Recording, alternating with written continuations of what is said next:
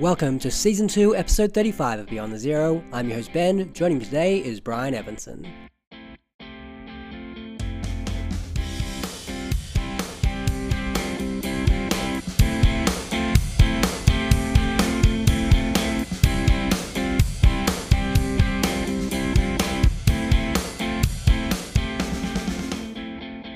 Brian is a writer. His most recent collection, The Glassy Burning Floor of Hell, is out now through Coffeehouse Press. Thanks for joining me, Brian. Thank you. Very good to be here. You're in Oregon at the moment, but you normally live in LA. First of all, how's life in Oregon? Life in Oregon is good. It's very different from LA in the sense that it is very wet and rainy up here right now. And in LA, it's like we're going through a drought, so it's incredibly dry. Here, it's the exact opposite. So they're having flooding, but it's interesting. I mean, we've only been here a few days, seeing my parents, and just the change in climate. And both of those things are functions of kind of things going on ecologically, I think. But the fact that one place is a little wetter than usual and another place is a little drier than usual is very strange. I might have to ask you a bit more about climate change as we go along, but tell me a bit more about your life in LA. Obviously, you do your writing and you also are involved in the television industry. Yeah, I do several things. I originally moved to LA to work at CalArts, which is a arts college, which is just outside of LA. So I do that. And then I also work on my writing. And then over the pandemic, I started working in TV rooms as well. So I worked for HBO for a show that may or may not get made. And then I just finished work for a show called A Friend of the Family that Peacock is putting out, which is in the process of being filmed right now and should probably come out at sometime in the fall, I would guess. Tell me a bit more about life in LA, living through the pandemic and I guess now coming out of it. I mean, LA is nice because it's the weather is good all year round. And so, I mean, I had friends who were in New York who felt incredibly trapped during the pandemic. And just really kind of suffered with that. With LA, I mean, I feel like the thing we could do is we walk a lot. We are lucky enough to have a place that has a pool, which is not uncommon at all in Los Angeles. And that just made it bearable. So we kind of made it through the pandemic okay with that. Things are starting to come back to normal, I feel like, and that's very strange. I mean, my son's school stopped requiring masks before the college that I teach at did by 3 or 4 months. And so it was very strange the first days of him kind of going to school, and he for a while at least continued to wear a mask, but I would say 90% of his classmates just stopped kind of immediately wearing them. And we kind of held our breath to see what had happened. But yeah, I mean, LA is good for it's spread out enough that it's, as cities go, it's more bearable for something like the pandemic. Tell me a bit more about your teaching work. I teach at CalArts and mainly I teach creative writing there, but since it's an art school, they give me an incredible amount of flexibility in terms of how I teach the classes I teach and what I teach. So I teach a speculative fiction workshop there, with speculative kind of very broadly defined. So some students will come in and do, literary fiction that has a kind of like slightly fantastical edge. Other students will do something that's more genre related. Some students will do magical realism. And we just use that as a way of thinking about, all right, what kinds of similarities exist between different kinds of speculative fiction, between different kinds of fantastical fiction. And that for me is it's a fun class to teach. And I always teach it in a way that allows me to read stuff I either want to reread or stuff that I feel like would be helpful for my own work. And then, other classes I teach a class that's called The Monstrous and the Terrible, which is about horror fiction and film. And so we look at a bunch of horror stories, and then we look at a bunch of films and just think about those and talk about that. I teach a class on fairy tales. I teach more traditional workshops, short story workshops, and novel workshops as well. Do you have a favorite author or story or novel that you teach? I probably have too many is the tricky thing. There's people that I often go back to, and there are people who I've gone back to for years that I kind of move away from and then go back to, at a later time. There's a story by William Trevor, which is called Miss Smith, which I really, really love, and which I teach because I feel like it does something in terms of it kind of suggests that your sympathy as an audience should be with one character, and then as soon as it kind of has you convinced of that, it shifts it and flips it around. And it's such a kind of model story in terms of how effectively just little choices by the author can be in terms of making the reader, kind of determining the reader's relationship to what's going on in the story. So that would be one, but there's all sorts of things I teach kind of over and over again. I'm pretty jealous of the students who get to be in your class. Yeah, no, it's for me, it's really fun, and hopefully for most of them, it's fun as well. So yeah. You've carved out a career as one of America's top short story writers and novelists. Do you want to tell us a bit more about how you got into the field of writing? I started from a very early age. It was something I kind of wanted to do, and it's partly my mom was when I was kind of 11 or 12. I think it was 12. She saw an ad for a contest for Mormon related science fiction stories. I grew up as Mormon. I'm an excommunicated Mormon now. And so she was interested in doing that and decided she would try to write a Mormon related science fiction story, and in fact did, and got it published in this anthology. But when she was doing that, to give herself time to work, I was the oldest of 5, and she told all the kids to, she would set us all up doing something. So my youngest brothers and sisters kind of were playing with blocks or doing art or other things like that. And for me as the oldest, she said, "Oh, you should just write." And so I kind of sat down and tried to write a story, and very quickly realized it was something I really enjoyed. There was something I really liked about it, which shouldn't be all that surprising because I really liked to read. I think at that time, my whole family kind of grew up just, we would go on vacation and then everyone would sit around reading books. So that was kind of the beginning. And then when I was a freshman in college, I had a Welsh poet named Leslie Norris, who was one of my teachers for a creative writing course.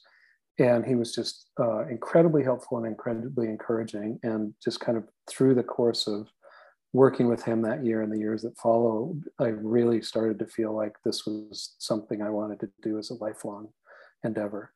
And I went other directions too. I ended up doing a PhD in critical theory and English literature at University of Washington, but kind of was writing the whole time when I was doing that. And so had my first book of fiction kind of come out early in that process, early when I was, when I very first was starting to teach at kind of at other universities. And yeah, just it really stuck. For me, there's something really satisfying and interesting about writing. And it does something for me that I can't really get in other sorts of ways. I want to ask you a bit more about Mormonism, because I feel like religion in general plays a part in your work, but particularly with Mormonism, I think that the narrative of Joseph Smith in particular is such a great story. It's so rich. Do you want to tell us a bit more about growing up as a Mormon? Yeah, I mean, I think that's true, that you grow up reading stories in the Book of Mormon and the Bible that are very kind of narratively related and that kind of justify the way in which things have happened or developed, which is, true to some degree with any Christian religion. But there's also the huge origin story of Joseph Smith finding the golden plates and this kind of very dramatic thing that happened. And the notion, that it reads kind of in retrospect, it's kind of like a classical fantasy story of like the young boy who is not distinguished in any way, kind of finding in something that kind of changes everything.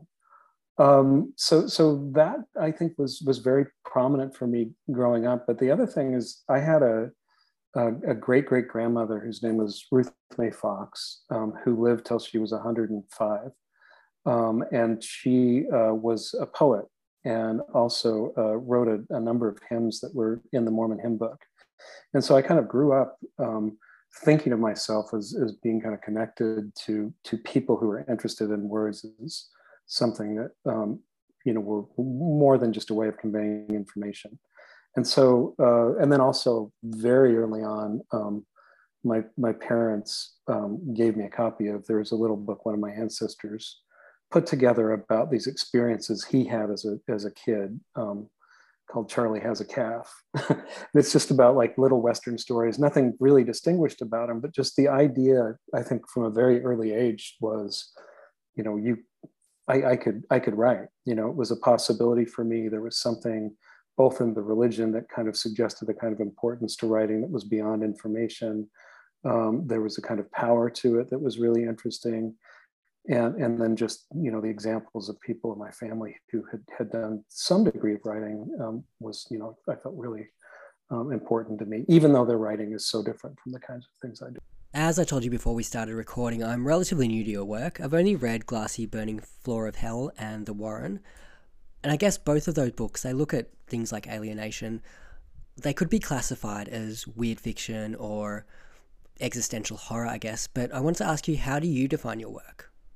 Well, so I think that's changed over the years for me. I mean, when I was first beginning to write, I think I had no idea how to define what I was doing. I kind of felt like I was, I was kind of loosely, it was innovative fiction or speculative fiction. I saw it as very literary, kind of still do, but also had a real genre connection. And so I think from the very beginning there was one foot of my work was in genre, and one foot of my work was in literature. And as time's gone on, that line has become more and more effaced or erased, and less important to me in terms of thinking about it as a separation, and thinking about it more as a kind of continuum. So I think it was, pretty late that I started to think of myself as being directly connected to genre. And it was, when would it have been? It was 2003 or so, which is obviously years ago, but still pretty late in terms of my development. When I had a book called The Wavering Knife came out, and it was nominated for an International Horror Guild Award. And I thought, that's weird. It's strange they think of my work as horror, and kind of just brushed it off. And then it won that award. And once it won, I thought, I should probably be thinking about this a little bit differently, or I should be paying attention to what's going on. So I went back and I read the work of the other finalists for that award for that year, and realized, the thing that I thought I knew about genre is out of date and maybe incomplete in a lot of ways. And that was kind of the moment of kind of opening a door to thinking more productively about just science fiction and genre and horror, and how all those things could be related to kind of literary impulses. And that was, when I was a kid, I grew up reading a lot of genre fiction, read a lot of science fiction, especially read a lot of Michael Moorcock, read a lot of Gene Wolfe, and a variety of other people. But then had kind of put that aside when I went to college and things like that. And later, kind of after winning that award, I ended up kind of going back to those people and realizing just how effective and interesting they were. So it started with there, and then I think it was I wrote a book called The Open Curtain, and Peter Straub, we asked him to blurb the book, and he, when he was doing it, wrote and said, I just want to let you know I'm going to call it literary horror, and I want to make sure you're comfortable with that. And I thought a little bit about that, and came to think, yeah, that kind of makes sense. So I think it's just gradually been developing. I don't feel like my work has really dramatically changed in terms of its relationship to genre over the years. It's probably changed a little bit, and it's changed in terms of the degree to which it acknowledges it. And it has changed in the sense that now it's being very actively read by genre writers as well as literary writers. But I think in terms of the basic kind of impulses, it's been something that's been there from the beginning, but I haven't always known what to call it. And at this point, I have a very kind of like almost bifurcated audience, where I have people who read my work and think of it as literary fiction that has a kind of genre component, and then there's other people who are from the genre community who read it as like being in a very active, engaged discussion with stuff going on in that community in terms of what other people are writing. And I think both of those things are things that are part of my work and important in my work. I think the idea of genre fiction is really interesting. And traditionally, I probably would have been put off by things in the horror section or in the sci-fi section. One of the things about your work is you seem to traverse the world of literary fiction and genre fiction as well. Yeah, I mean, I think that there's stuff on both sides of the genre divide that are really good, and also stuff on both sides that's really not interesting and not good. And depending on where your reading kind of stands, you're pretty good at picking out what those things are on your side of the line. But I think a kind of very curated read of what's going on in genre fiction you can read some just really amazing stuff that stands up really well next to what's going on with literary fiction. And there was a moment when Brad Morrow, who runs Conjunctions magazine, did an issue with Peter Straub, which was called The New Wave Fabulists. And the idea of that issue was that he would publish people in the magazine, which is kind of a high art literary magazine, who were from the genre community, just as a way of kind of redefining where we stand, how we think about them. The idea being, if you have a certain lens, you're looking at the men, you're only going to see certain kinds of things. And that too was a kind of important moment for me when I was reading those stories and realizing, oh, John Crowley's doing amazing work. Gene Wolfe, who I was reading years ago, I should be reading again. And in fact, since in the last 15 or 20 years, I've gone back and reread a lot of the work that I read with less of a kind of critical or less of a kind of aware eye when I was young, by Gene Wolfe or other people. Kelly Link is someone as well who is very much embraced by the literary community, but at the same time is sees herself as very connected to the genre community. That's her chief thing. So those kind of blurring those lines and allowing us to see the good work on both sides of it, I think, can be really interesting. But it can be also really daunting when you go to a bookstore and just look at like the science fiction section and have no idea where to start or what's good or what's not good. You need someone to point you to Ian Banks or someone to point you to, to whatever, John M. Harrison or other people who are really interesting. Your most recent collection, Glassy Burning Floor of Hell, features things like prosthetic limbs and toxic clouds. The title story, Glassy Burning Floor of Hell, of course, comes from Miss Mackintosh, My Darling. Do you want to tell us a bit more about your collection? Yeah, I mean, there's various kinds of themes that come up in this collection. The stories aren't related in terms of plot necessarily, but there are a lot of thematic relationships between stories. There's a lot of stories that are kind of that you could describe as ecological horror in some ways. There's stories that have science fictional elements, and some that are very directly science fiction. Other stories that are kind of swaying more towards horror in terms of what they do. There's stories that almost have a fable-like feel, like the story you were alluding to, Leg, which opens the collection. And yeah, I mean, really, it's the way I see the collection is functioning is the stories are kind of talking to one another without always being all that direct about it. And they're really trying to take on thematic issues that relate to what it means to be human, what it means to live in the world that we're living in. That a world which seems to be rapidly changing and probably for the worst in many ways. And also, I mean, I think there's commonly in a lot of my stories, there's a lot that's done in terms of mood. There's a kind of open-endedness to a lot of my stories, kind of darkness that's there, but also, hopefully what my stories do is kind of put you in a position as a reader by the end of them to continue to think about what's been suggested in them, to not kind of give you all the answers, but kind of open up a way of thinking about the world.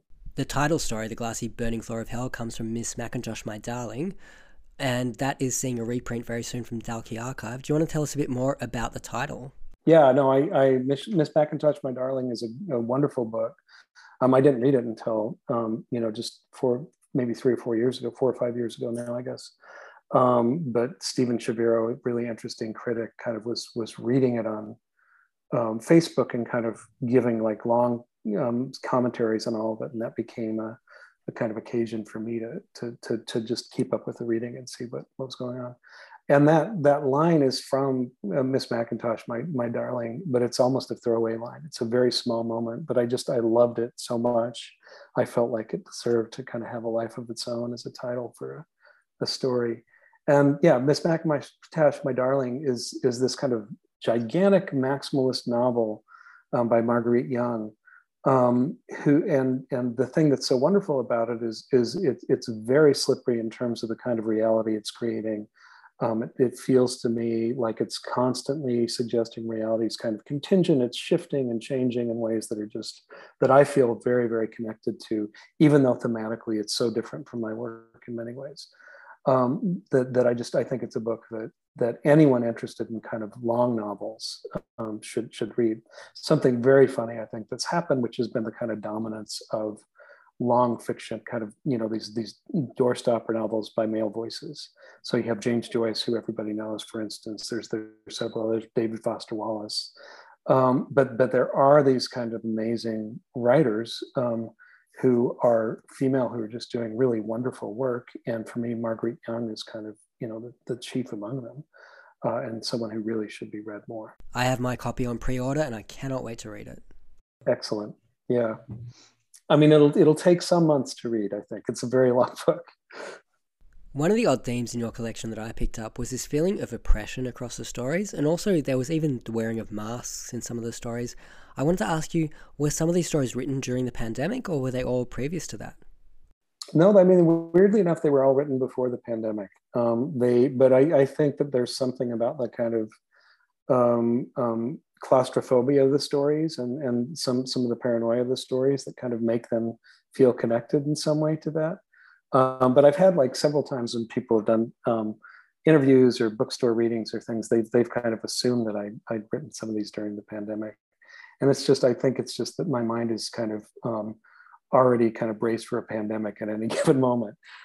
So it's just, happy or unhappy coincidence. I would much rather not have the pandemic, even if that means that people don't see the work as directly reflecting our reality.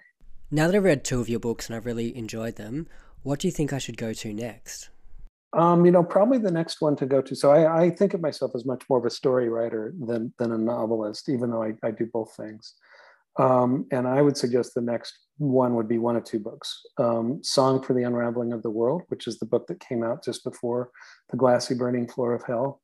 And that book it won the World Fantasy Award and won the Shirley Jackson Award and was a finalist for the Ray Bradbury Prize. And so did quite well for itself.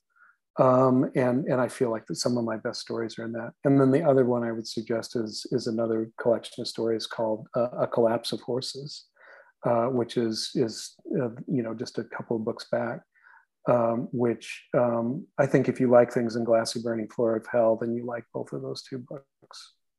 What are you working on at the moment?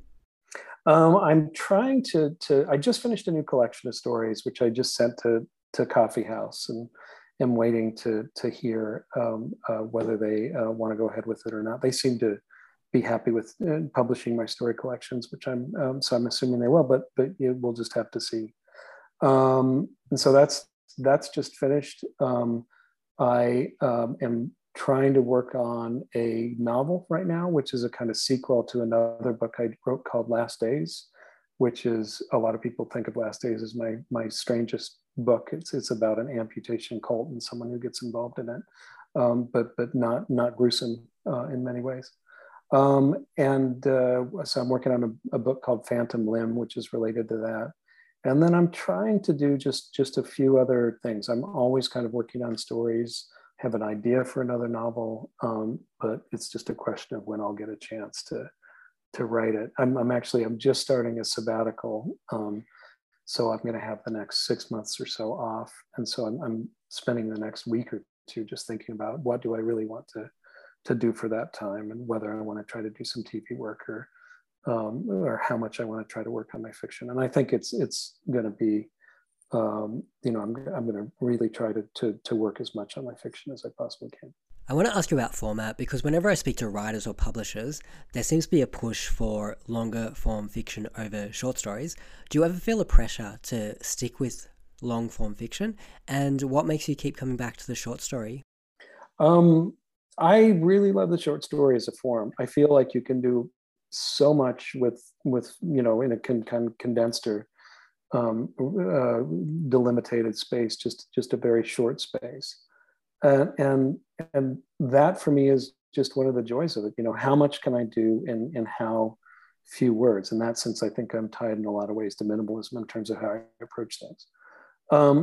So there's that on the one hand. I really think people gravitate naturally more towards novels or short stories, and my personality. M.T. Anderson, who's a friend of mine, we've talked about this before, because he almost entirely does novels. And he, says when he gets an idea, he kind of massages it and shapes it and kind of expands it and kind of works through it. And then he says, and what you do is you get an idea and you kind of like, you write about it quickly and then you throw it away and go on to the next idea. And for him, that's his personality doesn't, it feels almost like I'm wasting the idea, but I feel like I have more ideas than I could ever write about. And so I think one of the reasons I gravitate towards short stories is that it allows me to kind of jump into these worlds, explore things, and then kind of leave and try something else.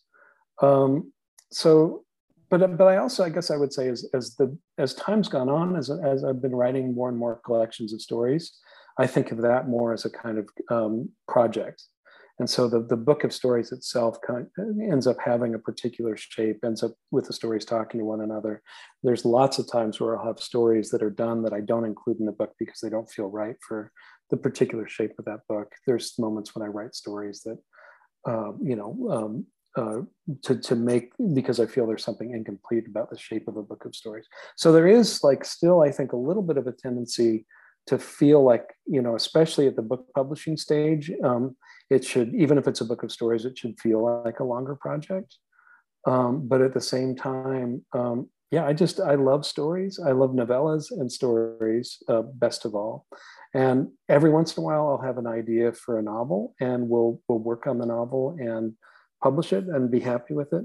But I definitely, Coffee House has been really good about not making me feel like I have to write a novel. They're happy with my short story collections and happy with the idea of doing them. And in fact, several times they've been willing to let me take a novel elsewhere, and they would continue to do my story collection. So I just feel like I'm in a very privileged and lucky space. And that, I probably could publish a book with a larger house, but I think that if I did, the tendency would be for them to push me towards, why don't you write a novel? And there is this kind of fallacy that novels are the things that sell. And I think that ends up being a kind of self-fulfilling prophecy, that as long as you have a kind of marketing system that's kind of directed towards novels, as long as that's the thing that's kind of culturally valorized, then those are going to be the things that sell the most. But I think a good collection of stories, especially once you know the writer, can do quite well as well. One of the things that I noticed about your work is the really highly visual nature to it. It's almost filmic in quality. I wanted to ask you, is there any chance that we're going to see some of your work on the screen at some point? Yeah, I mean, I do have that kind of, there is a kind of visual quality to my work. And there is a chance, yes, that something will be adapted. There have been things like the novel Last Days I was mentioning, where I've sold the film rights for that a number of times, 4 or 5 times at this point. And I think one of the things about Hollywood and the way it works in the film industry in general is that it just takes a lot of luck for something to happen or something to click. So we had a kind of good script and a director attached before the pandemic, and then the pandemic kind of derailed the Last Days project. And yeah, there's other things that I've sold. Song for the Unraveling of the World has been optioned by someplace, and yeah, I think probably eventually, with a little luck, it'll happen. But it's just it's going to take just the right moment and the right amount of luck. That'll make a great HBO or Netflix series. Can't wait. Thank you. What are some of your top tips for writers looking to get published? I think that persistence is the main thing. I just think keeping on, sending work out, not getting too discouraged about things being turned down. Also kind of using the moment in which a piece of work is out at a magazine or out with a publisher as a time to kind of have a break from it, and then maybe return to it and revise it as needed. I think often it's like just having some time away from a piece so that you can see it more objectively is really good. And one way from that is to do that is, submit it, doesn't go anywhere. And then after 2 or 3 months, if it comes back to you, then you can kind of try to re-see it with new eyes. But the other thing I do to kind of create a distance where I can try to be more objective about the work is I read a lot. And I think just the act of reading other people's work and kind of can cleanse the palate and allow you to go back to your work a little more objectively. So I'd say that persistence, not getting discouraged, being willing to kind of do everything you can to see your work as objectively as possible, and be willing to revise it in those cases. And for me, those are kinds of the main things. I think also just reading a lot as a way not only of kind of getting objectivity on your work, but also reading as a writer to try to give yourself a sense of different narrative strategies. Let's move on to your gateway books. What were some of the books that opened the doors of literature for you? Very early on, it was Poe. My mom read Poe to me when I was pretty young, and that was that kind of was really interesting for me just because it was different than other things I'd read. Not too long after that, my father actually introduced me to Kafka, and set me down with the basic Kafka and read one of the stories to me, and then kind of left me with the book, and that became almost a formative experience for me, in terms of just suddenly realizing there were all these possibilities in terms of what fiction could do that I just hadn't been aware of. I was probably 14 at the time, and I was reading largely fantasy, but there's a nice kind of transition from what fantasy is doing to what Kafka's doing in some ways. And things like A Country Doctor, for instance, had an incredible impact on me, or just various other things in that work. And before that, I mean, it was Gene Wolfe. I read the Book of the New Sun when I was pretty young, and just stumbled into it by accident, and really enjoyed it. But also, I don't know that I fully understood it at the time. And since then, I've gone back to it several times and just been increasingly impressed by what he does there. But also been surprised to find out how influential he's been on me over the years. And then, a few years ago, I was reading the kind of complete stories of J.G. Ballard, and realized that those early stories by Ballard, which I'd read as a freshman in college, that they were just really part of the way in which I thought about literature. A lot of them are kind of, almost phenomenological in terms of the way in which they approach things. There's so much about perception and other things, just the first couple of books of Ballard stories. So those are the ones that come to mind pretty readily. Raymond Carver was also really important to me early on. I've written a little book about Raymond Carver's What We Talk About When We Talk About Love, as a kind of formative book for me, and it certainly was. There's others I could probably think of, but those are probably good examples to begin. One author I wanted to ask you about is Lovecraft, because I think thematically you cross paths a little bit, even though I think your work is quite different. Does he have any influence on your work? It's funny with Lovecraft because I knew Lovecraft, I knew his name, but I hadn't actually read much by him until I was in my early 30s, I think. And I'm in my 50s now. So I don't think he was a big influence early on, but there's certainly stuff about his work that really interests me. There's something in terms of the kind of attitude towards humanity's place in existence, or in the cosmos, that I find really interesting. And there are a few stories that really stick out for me. And since I've taught him often in that the Monstrous and the Terrible class that I was talking about. But something like The Whisperer in the Darkness is for me a really interesting story, and a story that's really influential. But I would say someone like Algernon Blackwood is more important to me than Lovecraft. I came across Blackwood probably around the same time as Lovecraft, not much earlier, but he ended up really sticking with me in different ways. And Lovecraft, I think thematically he's really interesting. There's great stories, and there's some. If you have particular stories, I'd love to hear which ones you're thinking of. But there's some interesting stories in his work, but stylistically he's so different from what I do. I think he's a really interesting writer, and I think weird fiction is influenced consciously or subconsciously by him quite a lot.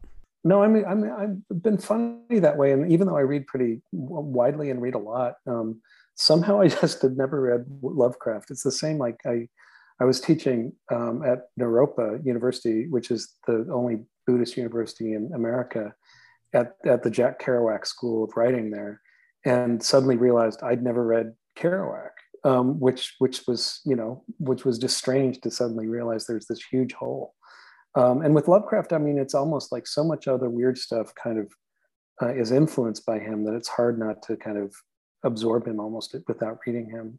But yeah, I did, like, eventually once I started reading him, I just read through the whole canon of his work and did find him provocative and interesting and sometimes maddening. Let's move on to the books you're currently reading, or you've recently enjoyed, or you're looking forward to. Yeah. Right now I'm in the middle of Andy Davidson's The Hollow Kind, which is a really interesting kind of, I guess you'd call it a Gothic novel, that you know, is kind of set in two different time periods. But he's so excellent at kind of giving a sense of place and also a sense of character. Very kind of rich read, very interesting read. Other things I've read recently, in terms of the genre side of things, I read Attila Veris's The Black Maybe, which is a Hungarian book, which is going to be coming out, I think, in October, from Valancourt Books, which I thought was really great in terms of the stories. They're strange and challenging and very unpredictable in terms of just the way in which they kind of take on strangeness and the weirdness of it. I read another book of that's coming out from Dalkey Archive, Dashiell Carrera's The Deer, which is a very compressed and strange little book. I really like that. What else am I reading or do I want to read? I'm in the middle of a Stanislaus Lem book, the latest book of stories that kind of was published just a year or two ago, kind of late stories. I just read Ralph Ellison's Invisible Man. A student and I kind of read it together, which I thought was really, really interesting. And there's all sorts of things I'm sure I'm forgetting. Did I see that you were reading Tender as the Flesh by Augustina Bazterrica? Yes, I've read Tender as the Flesh and like that very much. Yeah, I think it's a surprising book and weirdly moving despite the kind of content of the book. Yeah, I like that quite a bit. And then I guess the other thing that stood out for me that I read recently is Uchida Hayakin's book In the Realm of the Dead, which was a book that Dalkey Archive published, I don't know, maybe 10 or 15 years ago, and is probably out of print at this point. But Japanese writer who's very well known as a kind of Japanese modernist in Japan, but basically unknown here. And so many of those stories were surprising and strange and effective that I really liked it. Are there some living authors who have carte blanche with you? There probably are. I mean, I'm thinking of some of the ones that had carte blanche have died. So I don't know. I often try to read DeLillo's work when it comes out, and I've been pretty successful in terms of keeping up with that. Same with Cormac McCarthy. I try to keep on top of his work and what he's doing. Catherine Davis is someone else who I tend to read her work whenever I see it, whenever it comes out. And then, you know, there's various other people that I just, you know, I try to be aware of. Murnane, Gerald Murnane is someone who I just read his latest book, which came out a month ago, and was very interested in it. So I suppose I do kind of keep up with him as well. Yeah.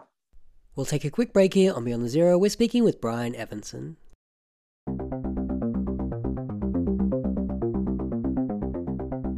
Are you sick of the NRA? Do you think they wield too much power? Why not support the Right to Arm Bears? Go to change.org and sign the petition today.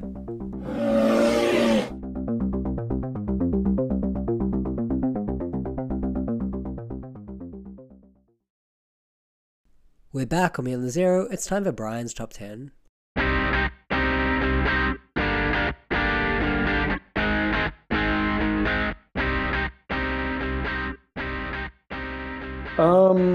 I mean, this is always hard because you feel like you're losing, you know, leaving out the, yeah.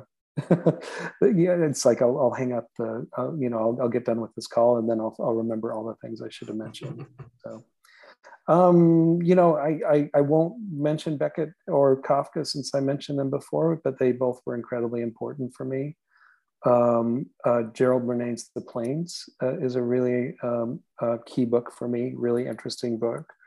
Even though I think, I'd recommend pretty much any of his books. I think Border Districts is really superb. A Million Windows is, and he writes in this kind of curious, strange way that's really different than anybody else I know. I mentioned Kathleen Davis just a minute ago. Her book Duplex is probably one of my favorite books I've read since the turn of the century. And it's such a strange book because it's basically just a story of people kind of living in a town, but it gets stranger and stranger, and you get all these details. And she manages to kind of bring together, fantastic details with just really ordinary details in a way that's really effective. It's just really great. I've taught it, I think 4 times at this point. That's a book that I've taught more than any other book, actually. In terms of the genre side of things, Robert Aickman is someone who I really like and who has been hugely influential for me. His book, any of his books of stories are great to begin with.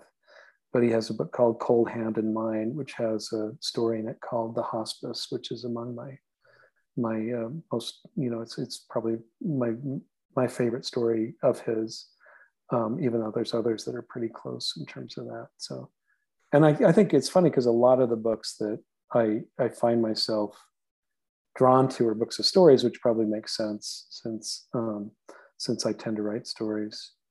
Another book of stories that is just really superb is John Keane's Counter Narratives.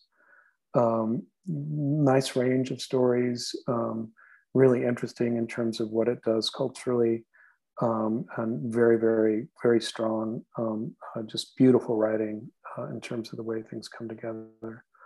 I'd also recommend, and this is probably going to be a surprise considering the other things I've talked about, one of my favorite writers is Muriel Spark, who I didn't come to till fairly late, but The Prime of Miss Jean Brodie is kind of, for me, a perfect book, even though, again, it's like, in terms of its content and stuff, if you were to say, Brian Evanson really likes this book about a girls' school, it would just seem incomprehensible, but I do. I think it's a superb book. She's so precise and so exacting, but everything of hers I really like. There's another book of hers called Reality and Dreams that is just really wonderful. But all the novels and the novellas are really great. Who else can I mention? Paul Bowles. He was important to me. He kind of became important to me because someone compared me to him in a review of my first book, and I hadn't read him. And then I went back and realized, oh, this is the reason that, I can see a connection there. But his collection, Pages from Cold Point and Other Stories, is wonderful, as is the Delicate Prey. I don't know how many I'm at now. Well, I can mention as well Cormac McCarthy, Outer Dark is a book that I really love.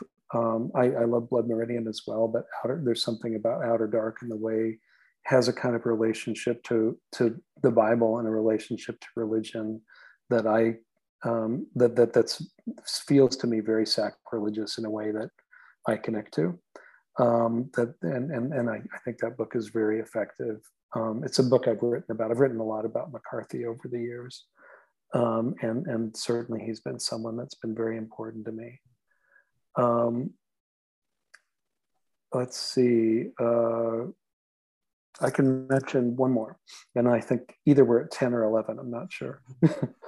There's a Zimbabwean author whose name is Dambutsa Marachera, who died pretty young, but his work, his stories in particular, were very important to me. I kind of ran across him by accident in the library of the university that I was doing my undergraduate work in, and just really found the work very strange and very powerful.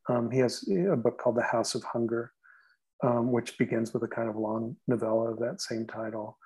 But there's a story in that which is called The Slow Sound of His Feet, which is very strange and very takes a lot of narrative risks, and that I really like. So, and I tend to like writers who are pushing me in different directions. They may even be a little rough around the edges in terms of I'm less interested in it being an incredibly polished a piece of fiction, and more interested in being surprised by it, and in it showing me new narrative possibilities. I have Duplex by Catherine Davis on my shelf, and I can't wait to read it.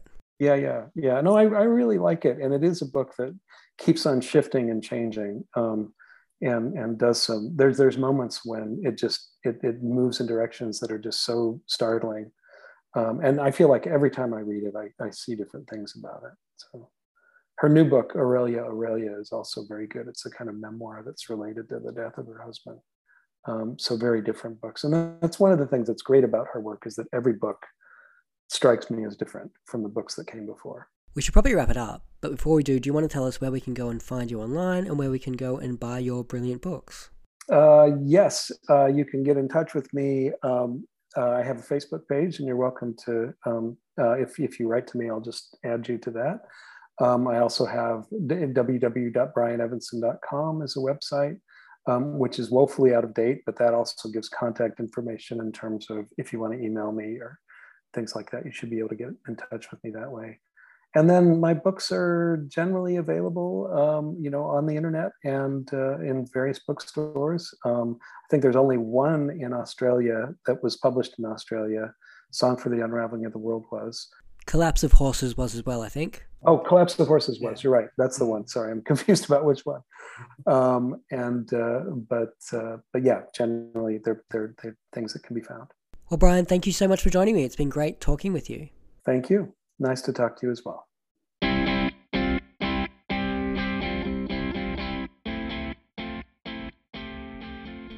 Thanks once again to Brian Evanson. Check out the show notes for all the details. You can find us on Twitter and Instagram at BeyondZeroPod, and you can email us at beyondzeropod@gmail.com. We'll be back with your next episode next week.